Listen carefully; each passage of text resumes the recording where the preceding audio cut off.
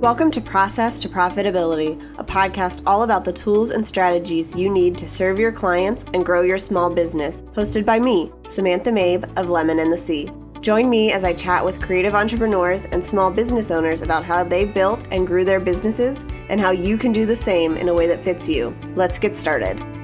You're listening to episode 85 of Process to Profitability. Today, I'm talking about copyrights, trademarks, and all things intellectual property with Caroline Fox. We cover a ton of topics, so this is a busy episode, but it's got such great information. We talk about copyrights, what they are, how you can get one, why you need one, what you can do if somebody steals your work. Then we talk about trademarks and why they're important and how they can benefit you. And Caroline just gives us some great insight into steps we can take to make sure that our business is set up legally and that we are taking advantage of everything that we can so that our small businesses can really get out there and grow and we have the protection that we need. Caroline Fox is the principal attorney at her law firm, CJ Fox Law, and has been named to Virginia's Legal Elite list for the past 2 years. She also founded the Engaged Legal Collective, an educational resource with templates, guides, and workshops for wedding pros. She's been lucky enough to speak at conferences like Wedding Wire and Destination Wedding Planners Conference, and has written for Wedding Business Magazine and Rising Tide Society. She lives in Richmond, Virginia with her dog and is otherwise pretty boring. I hope you listen to today's episode. Like I said, there's a lot in it, but it's some really great information. Hi, Caroline. Thanks for joining me.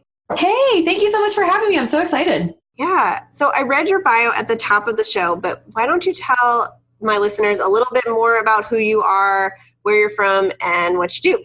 Absolutely. My name's Caroline. I am a lawyer, but I tell people I'm the good kind. I'm not the bad kind. I help small businesses. I work with a lot of small creative companies, kind of do everything from corporate formation to dealing with any sort of disputes that they may have, to working to protect their intellectual property, to contracts, all of that kind of stuff. I do go to court sometimes. I don't enjoy it, but every once in a while, you kind of just got to throw on your power suit and walk in there and do the thing. But I also I founded the Engaged Legal Collective, which is a resource for wedding and event professionals to get some education on the law stuff, which is usually kind of boring, but I try to make it fun. Okay. So how did you get started working with creatives? My background is actually in PR. So I went to college for PR and advertising. And back then, way back when, it wasn't all separated. It was just kind of one big thing. It was like digital media convergence. So all marketing, advertising, PR was kind of in this one big lump. So I did some design work and I knew I really was interested in that. And then my sister is also an artist. So I was pretty familiar with all of those things. And after I graduated from college, I went and worked for a really big advertising agency, Christian Porter Bogusky. They are known for the Truth Ads and Microsoft and Kraft and the Domino's, when Domino's redid itself, and Burger King. And it was so cool because I got to work in their kind of in-house legal. That was during law school, but I ended up there before law school because I met a bunch of the people that went there. So I knew I really wanted to work there. I really loved what they did in-house. And I thought hey, I know I want to be a lawyer because I really like all of this legal stuff, and where better to be a lawyer than with the people that I kind of consider my folks. So those creative minded people. It's awesome. And we need lawyers because we do not understand this stuff.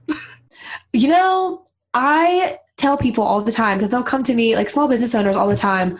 They'll be like, oh, I'm really sorry. I don't understand this. And I should have done this before. And I'm like, look, I do not know the last thing about using a camera. I am literally the worst photographer on the planet. I don't know how to use Adobe Illustrator to save my life. So we all have our strengths. Yours just don't happen to be legal. Mine don't happen to be anything that you do. So it's kind of nice that I get to do things that are fun and cool and that I love, but I'm not good at. Yeah.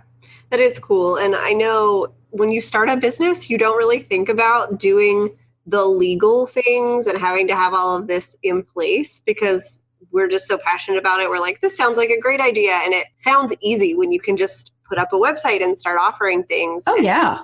Then the legal stuff comes in and it can be pretty overwhelming. Right. And, and I found that with small business owners, it's kind of like, it's really awesome because you do get to kind of like start this really cool thing, maybe without even realize you're starting it. Like maybe you're just making, signs or fonts or like doing a website here and there. And then before you know it, you got this full blown business and it's kind of like, oh my God, like, I guess I need to be official about this. Mm-hmm. And even though you may kind of be tiptoeing in and doing things easily and kind of easing your way into owning a business, the IRS doesn't see it that way, and the State Corporations Commission doesn't necessarily see it that way. And like the Office of Licensing doesn't necessarily see it that way. So as soon as you kind of start being commercial or like doing those commercial activities, it's stuff you really have to think about, unfortunately. So just trying to kind of make it a little bit easier on people and less scary, because I know it's terrifying. Even doing my own stuff sometimes, I'm like, oh my gosh, wait, did I do this right? Or like, oh, did I file my taxes right? I don't know. Yeah. And some of it, once you get like started with, especially like filing an LLC, it's really not as hard as it seems like it's going to be. So it's something people should just go ahead and get done. And that way you know you're in the right. Exactly. And it's nice because once you do it, like it's done most of the time. Once you do it, it's mostly done and you don't have to worry about it. And it just feels so much better and it's so much easier than you thought it was going to be. And even if it's like a time suck, like going and getting business licenses, it's always a time suck. It's always going to be a little bit confusing. But then once you're done, you're done. You don't have to worry about it again. And you're not sitting there like kind of ostriching, which is the term that I use for kind of sticking your head in the sand and just being like, la, la, la, maybe if I don't think about it, it'll go away and it won't be a problem. But you're so much more stressed out when you're ostriching than you are if you just take care of it and just get it done. So today we're talking about copyrights and trademarks and just intellectual property. So I'd love for you to tell us what that is and why it matters for creative entrepreneurs. Absolutely. So this is definitely the area that I love the most. I went to law school and I knew like first off, right off the bat, that I was going to be in copyrights and trademarks, which is funny because I was every major in college. It took me a really long time to figure that out. But once I got to law school, I knew that this is where I wanted to be because it's so cool if you think about it. It's essentially, anytime we talk about intellectual property, we're talking about copyrights, trademarks, trade secrets, and patents.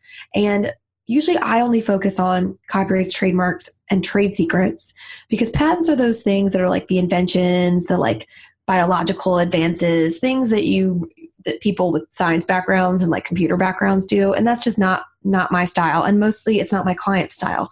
So when we talk about intellectual property, it's the stuff that just comes out of your brain and that you create just by being yourself or doing your process or sitting and thinking. And it's the things that come out of the end of your pen, things that you kind of like fix in a way as to make them tangible and you put them down on paper.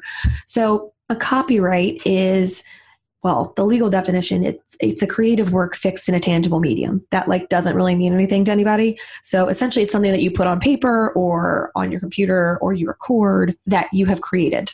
Not super hard, any sort of creative masterpiece that you come up with. And honestly, it doesn't even have to be a masterpiece. You can draw a stick figure on a piece of paper and like technically you can have a copyright in that stick figure because it's something that came out of your own like brand of creative genius.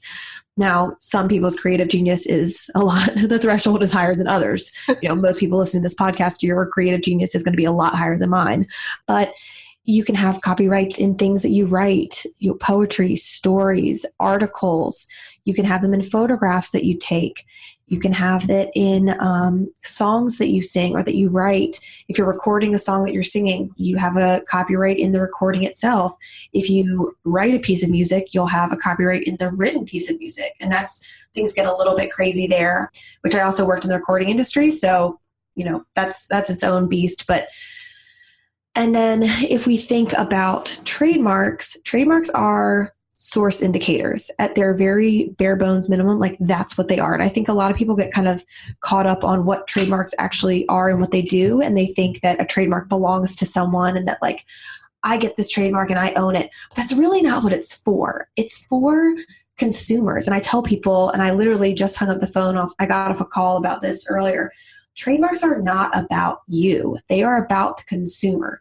And you are granted a trademark as a way that the government is saying like, yes, you've built up a goodwill in this brand, so we will allow you to protect the public by being the only one that can use it. And I think reframing your thought process around that is so important, because if you get I get people that come to my office all the time, they're like, I'm going to trademark this. And I'm like, well, is this something that you put on all of your stuff? Like, is this something that you're using to show that it comes from you, that this product or service comes from you? And they're like, no. I'm like, well, we really can't trademark it then. That's not really what trademarks are for.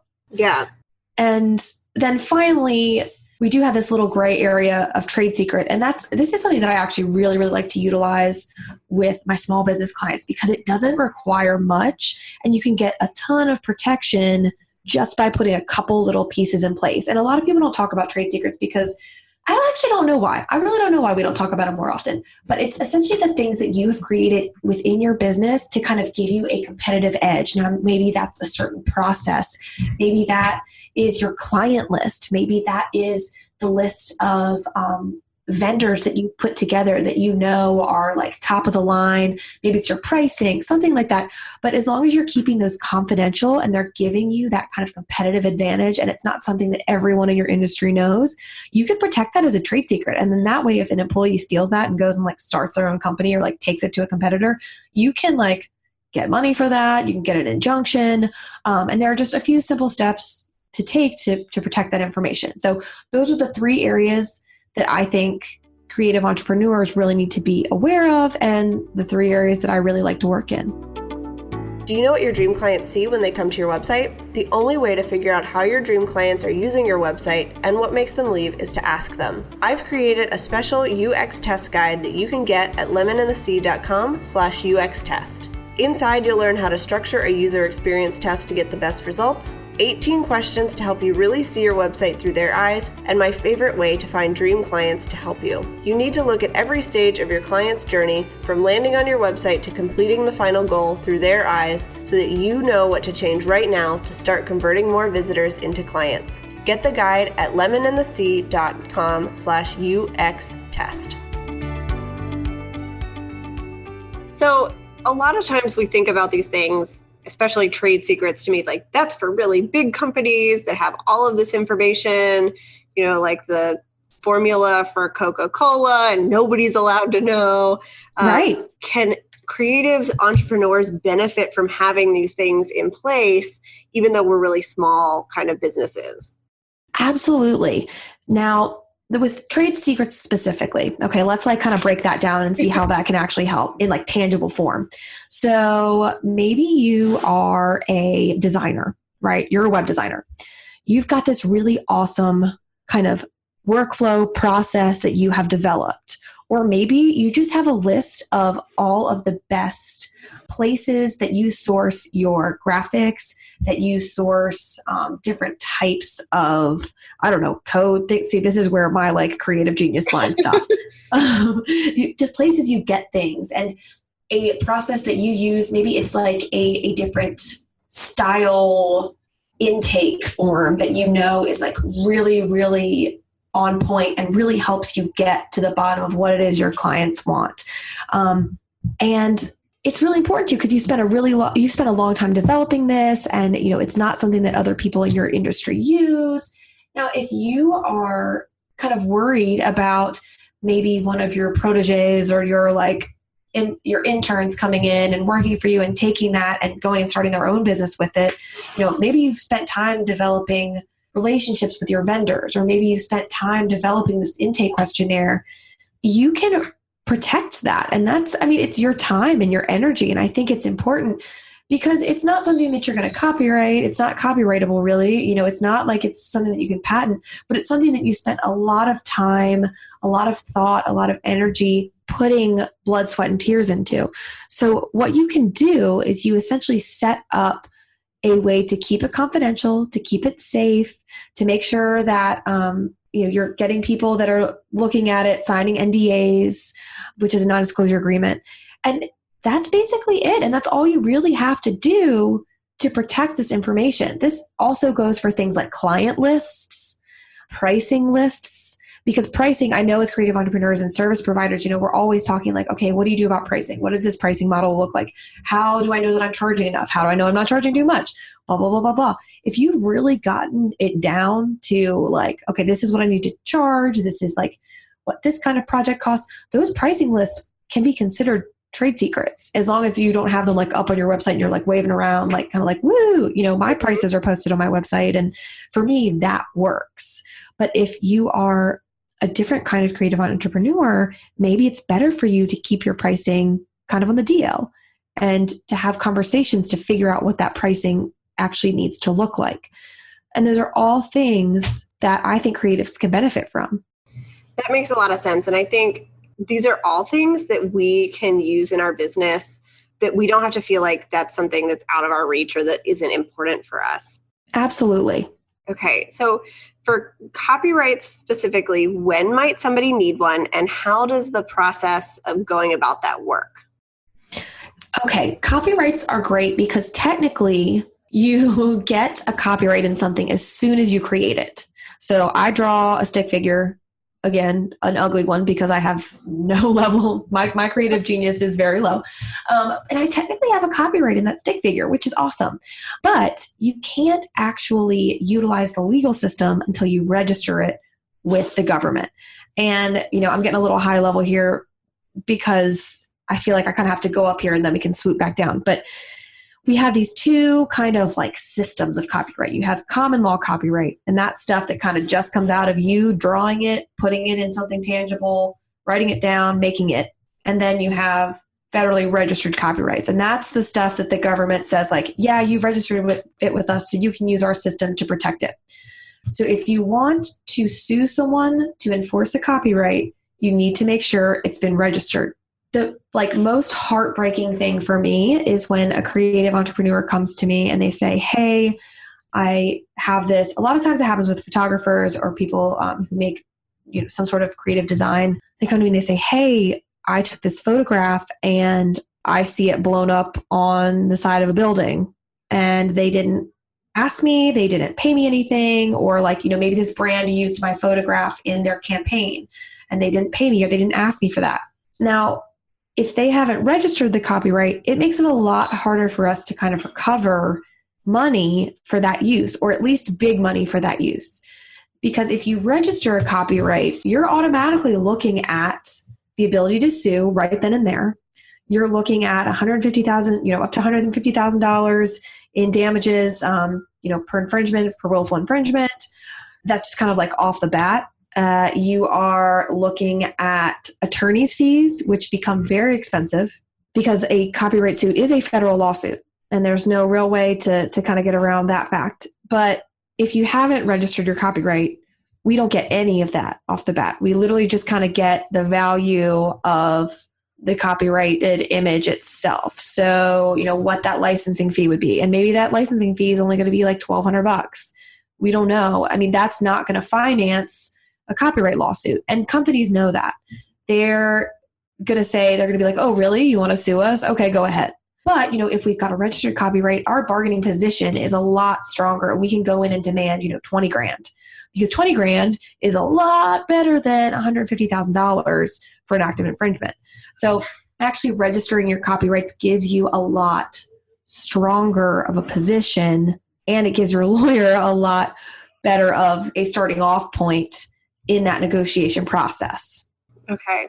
And it sounds like it might level the playing field if a big business stole your work. If it's registered, then you could do a lawsuit. They're responsible for attorney's fees if you win. So you're not going to be as scared off by kind of trying to enforce that. Exactly. You get to do all that, have all those attorney's fees. And even if it's expensive to finance. Like, it is very expensive to finance a lawsuit. Most of the lawsuits that come through our door as lawsuits, when people say like, oh, I need to sue this person, honestly, I'm going to say like 95% of them settle. because no one wants to go to court. It's so stressful and it takes years to even see anything. But even if we do end up kind of settling, you're going to settle for probably a lot more than if you hadn't registered the copyright in the image or the design or the whatever. Okay. So if somebody's listening and they're like, okay, I need to copyright stuff, maybe they have a whole bunch of stuff. Give us an overview of how that works and kind of how they should approach doing that. Absolutely. So there's a lot. The Copyright Office, it is not easy. They have not made it easy. Sorry, I just like word vomited. I have a lot of feelings on the way they have set up the system. I think it should be the design of the system, the user experience should be a lot easier to deal with, but it's not. So I think what is helpful is reading. They have these things called circulars. If you have a lot of designs that you need to copyright, or if you are constantly coming up with new stuff, they have these things called circulars, and essentially what they are pamphlets. So I would just kind of familiarize yourself with that process through reading the circulars. And they actually give you a lot of great information. They're dry. They are very boring. They're not cute. Just they're PDFs. But if you can go through and read those, that will really help you understand the process so you don't really feel as like you're floundering as much. I would go to an attorney who can flat fee the process for you because it can get expensive. The filing fee per copyright is usually around $55 per copyright. Now, if you're copyrighting every image you've taken, if you're a photographer and you've copyrighted every image you've taken from, every wedding this season, obviously that's a ton of money, right? If you're a designer and you're copyrighting everything that you've made this year, that's going to be a lot of money. So what you can do in a lot of circumstances is you can put them together in these things called collections.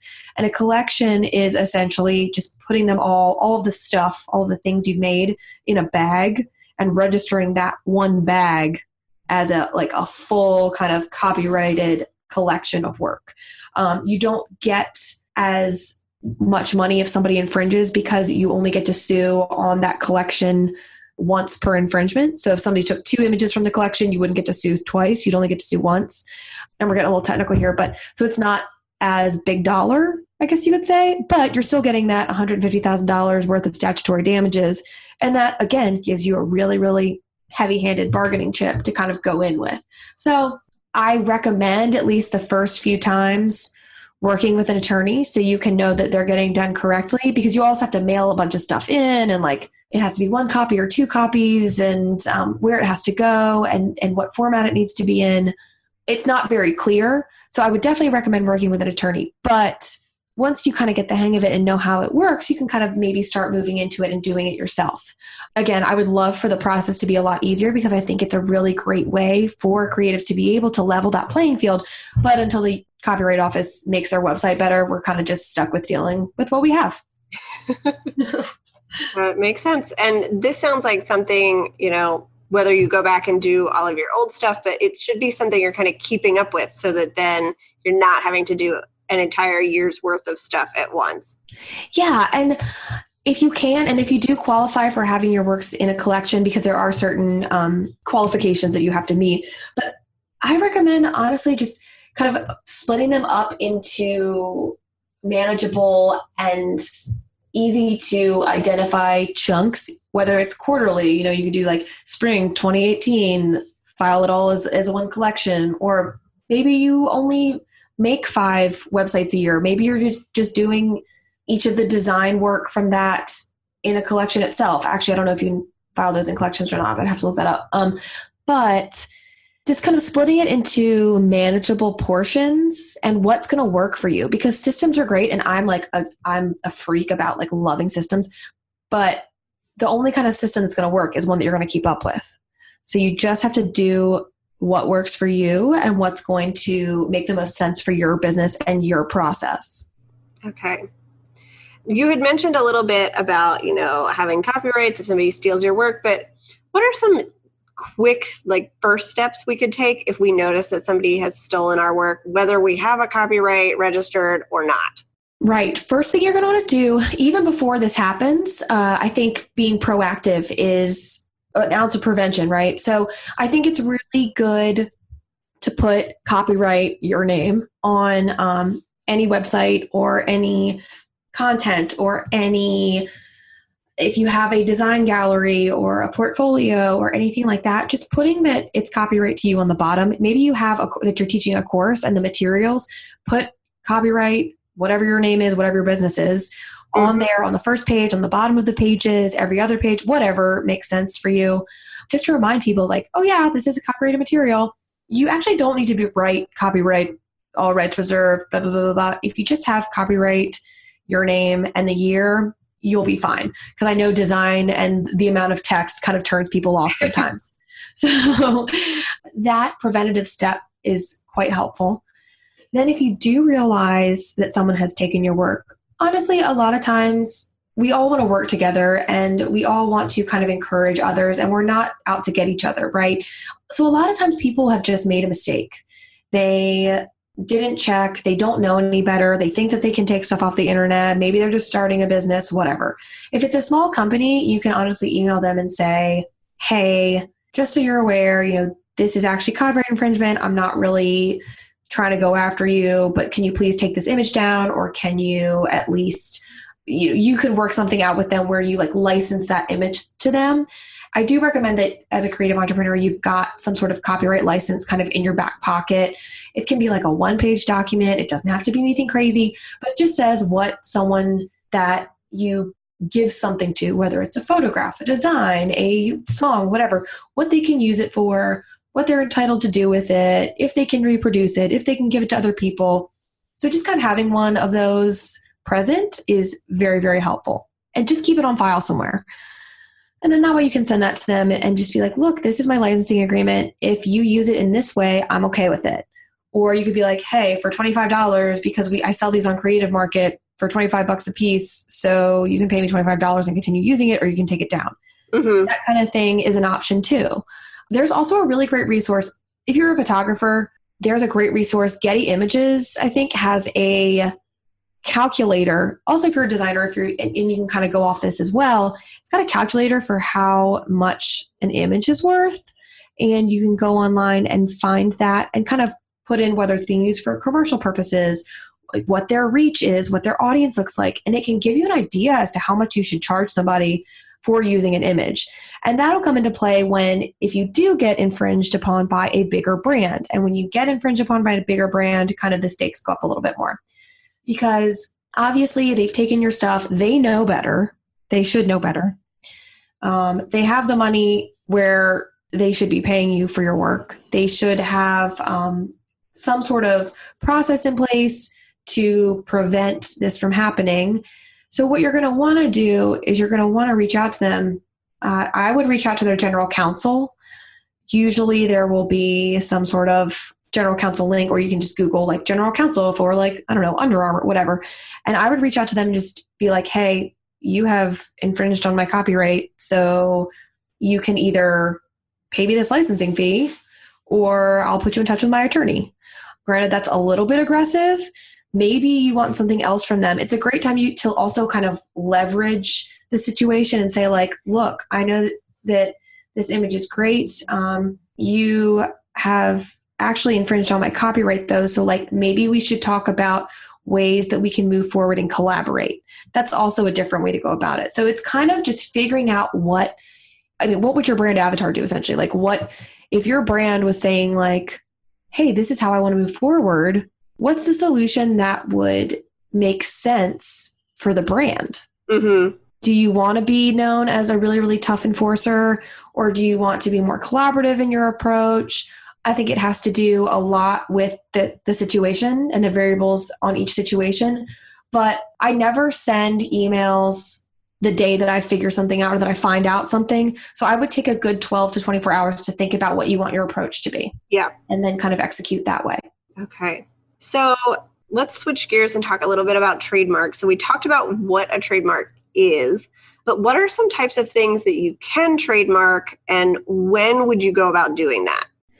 Right, absolutely. Now, the best answer is you would do a full trademark search before you either name your company, before you adopt a slogan, before you get a logo, anything that's going to be a source indicator, or that's going to say like, that people are going to see and say like, yes, that design, name, logo, whatever is associated with this company.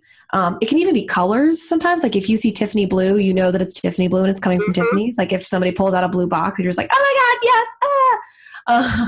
So you know that that's Tiffany blue and it's a Tiffany's box.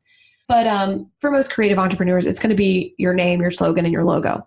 The best time to do it is always before you start, but that's not always when people come to me. People come to me usually after they've been in business for a few years, maybe a few months.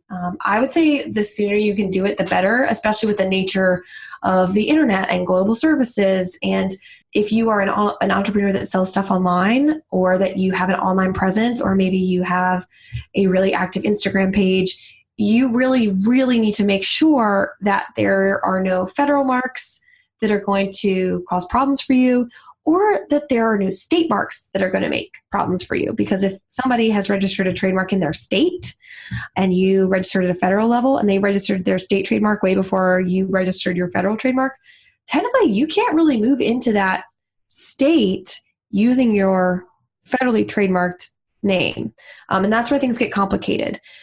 Now, I know that there are a lot of services out there that do it for you, that you can like do your own LegalZoom type thing for trademarks. And there are some places where I tell clients, LegalZoom might be a good idea for you for forming a single member LLC, or prepping a really, really simple promissory note or like loan agreement where it's just super, super straightforward.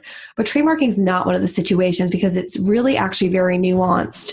And there are quite a few trademark practitioners and trademarking services that will present themselves as kind of either experts in the field, or that they know what they're doing, that they can get you a trademark for a really, really low price, but they're not doing all the background work that has to go into it. And that means doing trademark clearance searches, looking at state filings.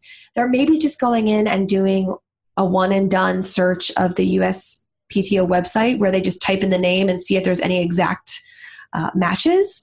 And if there's an exact match, they'll say, hey, you probably can't get this trademark. Or maybe they're not even doing that. Maybe they're just saying that they're going in and doing a search, and they're really just like not doing the background research they need to be doing. So I would do it sooner rather than later, because the last thing you want is to get through everything, maybe have even filed for a trademark and it gets rejected, or it gets granted and then canceled, which I've seen happen as well. And then you get a cease and desist in the mail and have to do a rebrand, which happens more frequently than you would think. Okay. Yeah, when I used to work for a company, they wanted me to look into trademarking all of their product names, and it was the most overwhelming thing I think I've ever researched. Oh God, I can't even imagine. Yeah, it's just, I got off the phone with somebody this morning, and she was like, wow, I thought I did a search, but like what you're showing me is so different than everything that I thought. Everything came back for me. It looks completely different than your screen, because I was screen sharing. Mm-hmm. And I just was like, yeah, the USPTO office, it's really ugly and the search feature is not good. And the things that we're looking for too are anything that looks the same, sounds the same, is spelled the same. Maybe it's the same words in a different language, because we evaluate on sight, sound, and meaning. So you could be looking something up in English and be completely clear, but there's something registered in Spanish that translated means the exact same thing, and then we're kind of stuck and your mark gets rejected. So that's the stuff that a lot of the services that are less expensive aren't doing for you. Okay. And it's not cheap to just pay to get it registered either. So you want to make sure you're doing it right the first time to not have to pay for it again. Exactly. Because it sucks when people come to me and they're like, hey, my trademark, I just got an office action from the examiner. And the office action is essentially it's a pre-refusal, you could say. It's them saying, it's a trademark office saying like, hey, if you don't fix this, we're going to just completely flat out refuse it because it's not right, or there's something wrong here, but we're going to give you one more shot. So it's kind of a nice way of them being like, hey, fix it. And they come to me with a trademark because it's gotten that first office action. And I look at it and I say like, oh my gosh, if I would have just filed this for you, we could have nipped this in the bud, wouldn't have had this refusal. And now we can't go back and change anything because it's already been filed, and you can only change certain aspects of your filing, and you've wasted all of this money on a trademark, and now we have to start all over. So again, it's expensive. Legal work is never going to be not expensive, but that's because there's a lot of research and risk that goes along with it, unfortunately. And it's just kind of the cost of doing business. I tell people that the dream of starting a company like Google in your basement, that's not the case anymore. Yeah, it's really inexpensive to put up a website and maybe download some software and be able to produce videos or design things or take photos. But you also have all of this business back end stuff that you still have to pay for, even though you're just operating out of your garage. Yeah. I know sometimes people talk about like big company names that are trademarked that seem like they shouldn't really both be able to. So like Dove chocolate and Dove soap. Can you just briefly go over how that works? Absolutely. Absolutely. Now, this is really cool because there are different classes that we register trademarks in. Now, classes are essentially the breakdown of different categories of stuff. Like there's really no way around it. It's just different categories of stuff. And it's completely arbitrary. The USPTO and then, the global body that also works with it, because the USPTO works with a global trademark enforcement kind of UN almost. It's like the trademark UN. There's not really another great way to describe it. But a bunch of countries got together and agreed to like help protect each other's trademarks and stuff. So they've all come up with these international classes, and there are, I think, 45, 46, 48. At this point, they kind of all run together, and they just break down stuff, goods and services in different categories. So you can have a mark that is registered to category 35, which, maybe that in this situation, that is something that has to do with a service, like, I don't know, a DJ service. That's not right. That's not supposed to be in that category, but I'm going off the top of my head here. Now, you can have Dove DJs in category 35, but you could also have Dove soap in category, 6, because when you register a trademark, you only get protection for the class that you're registered in. You don't get this like blanket protection over every use of the word in every way, shape, or form. Now, that being said as well, you also don't get protection over like certain kind of nominative use where you're just people are just using it in a kind of like off the cuff kind of way where they're not using it as an indicator of source. So if people are saying, that's essentially how we're allowed to refer to our favorite football team and just be like, oh yeah, the Baltimore Ravens. Like, I'm going to the Baltimore Ravens game. Or like radio stations are allowed to say, oh yeah, the Baltimore Ravens the score from the Ravens game was, 7-14. They're allowed to use that because they're using it in a way to just kind of describe what it is. They're not using it as an indicator of source. Mm-hmm. Now we're getting really, really into nuanced land here. So I'm going to kind of pull out a little bit more, but know that if you register it in a class, that's where you get the protection. So if you are registering it in a class of service, then a class that relates to services, somebody can actually come around and make a product that has the same name. So that's why you have like Dove chocolate and Dove soap. Because they're very, very different. There's no chance of somebody looking at a bar of Dove soap and thinking like, that'll really taste good. They're sold to different types of consumers. They're kept in different places in the home.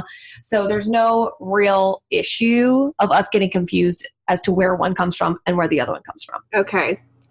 And you can't just go and say, I want to trademark it. I've got $1 million and I want to trademark in every category. You have to be using it, correct? Yes, that's true. Now, you have to show that use. You can always file what's called an intent to use, but you actually have to have like a bona fide intent to use it, which means like you can't just be like, oh, I'm going to use this mark in this category, even though I'm going to file this intent to use, even though I have no thought of actually, doing it. I just want to block somebody else. You can't do that. But you can always, if you're not quite using it yet, or you're like in the process of getting ready to use it and you know that you're going to use that trademark, you can file an intent to use. But that being said, at some point you have to show that you are using it in commerce, which means just using it commercially. All right. And what is the difference between the TM and the circle R? That's a great question. So the TM just means trademark. You can use TM on anything that you are using as a source indicator. So even if you don't have a registered trademark, you can use it on your name. So you could use it, maybe the like process profitability, it's not a registered trademark. You could put the little TM next to that because you're using that to show like this podcast comes from this place. You can expect Samantha every week in your ear. And that's a proper way to use that little TM symbol. The circle R is essentially just saying that it's a registered trademark. And that is federally mandated. And you can't just use circle R willy-nilly. You actually have to have a registered trademark to put that next to your name. All right. Do you have anything else? We covered a ton of stuff, but is there anything else you want to share before we get into action steps and wrapping up today? Yeah, I think the thing that I just wish more people would keep in mind is that your business is really valuable. And just because you may be starting out or you're just kind of doing stuff doesn't mean that you don't have valuable IP, valuable product, valuable services. And if you put maybe even like minimum wage on the number of hours you're putting into your business, even as it's starting, you're investing like thousands and thousands of dollars. So it really does make sense to do it right and to protect it, or to at least kind of put the steps in order to keep your business from kind of like having one of those panic moments where you're like, oh my gosh, I didn't do things right. I have to go in and play catch up or go into correction mode and waste a lot of time and money fixing your mistakes. Mm-hmm. So can you give the listeners 3 action steps that they can take in regards to copyrights, trademarks, intellectual property, all of that? Sure. So the first thing I would do is honestly kind of make an evaluation. Figure out what you have. Like, what is valuable to you? What stuff do you have? Have you created over the years, over time, either for clients or for yourself inside your business? That includes trademarks, that includes trade secrets, that is valuable to you or is valuable to somebody else. Because the first step is identifying all the things that you have that maybe you want to protect, or maybe you would be bummed if somebody stole, or you would be upset if you saw somebody else claiming that they created. The second step is to research lawyers in your area that might be able to help you out if push comes to shove.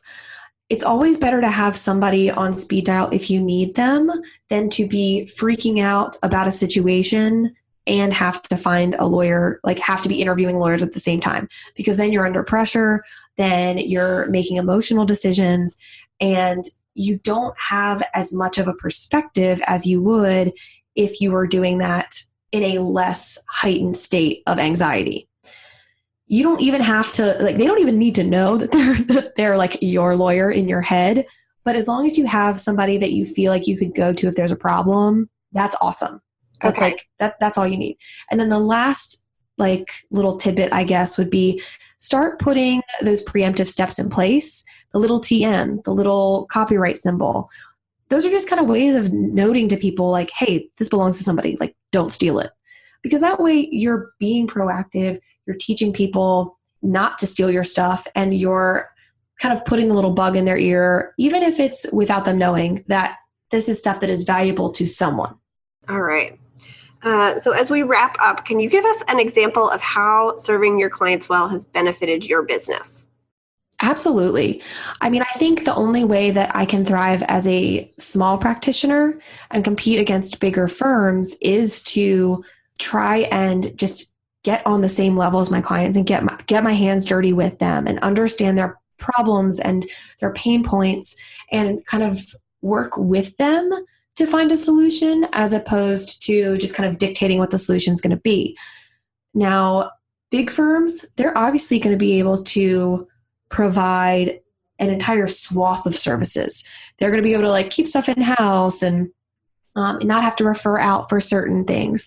Whereas I am very, very focused on what I provide, and I may have to refer clients out for certain things. But that being said, I can also kind of provide that really, really intense deep dive look into not only the client's problem there, but kind of providing that shoulder to cry on and making sure that they know that they're important. Whereas a larger firm maybe a small business would get a little bit more like lost in the shuffle because they're very important to me and I can be emotional with them and I can make that connection. So I think that's really important. And honestly, that's how it's benefited me in the long run. Okay. Tell me 2 things that you're loving right now. They can be business or life or one of each. Oh my gosh, 2 things I'm loving right now. Well, the first thing I'm loving is Dubsado. I talk about it all the time to just random people who literally don't care.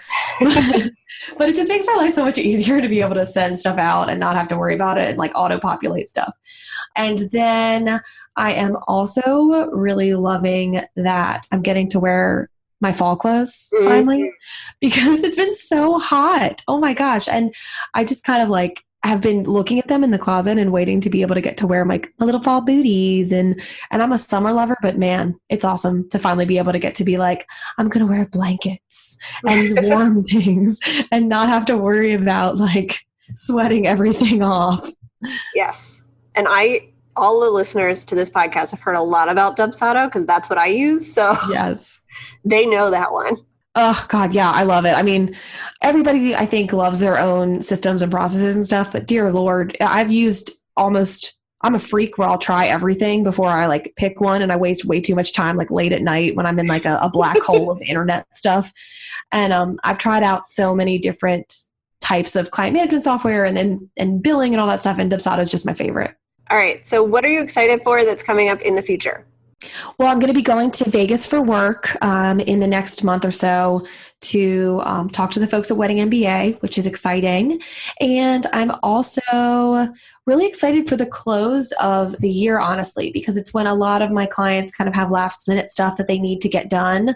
And it's usually a pretty crazy time, but it's a really exciting time because people know what they've done for the year. They know what they need to get done for the next year, kind of where we can spend extra money on legal stuff, which is the very technical term. So that's really an exciting period because books are closing. We know what deals we can push through. Maybe we have some stuff that we've been holding off on.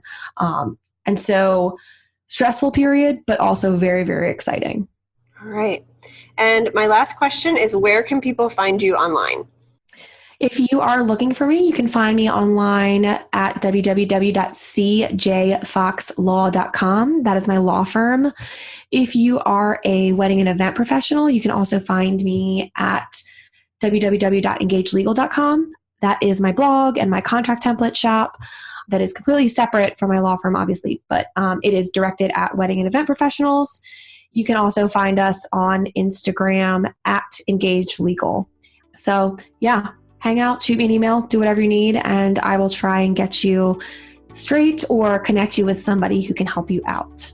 All right. Thanks so much for coming on today. Oh my gosh, thank you. This was so fun. I loved being able to like be on the other side of the mic today. Thanks for listening to Process to Profitability. Please take a minute to leave an honest review in iTunes so that I can help more small business owners and creative entrepreneurs find the show.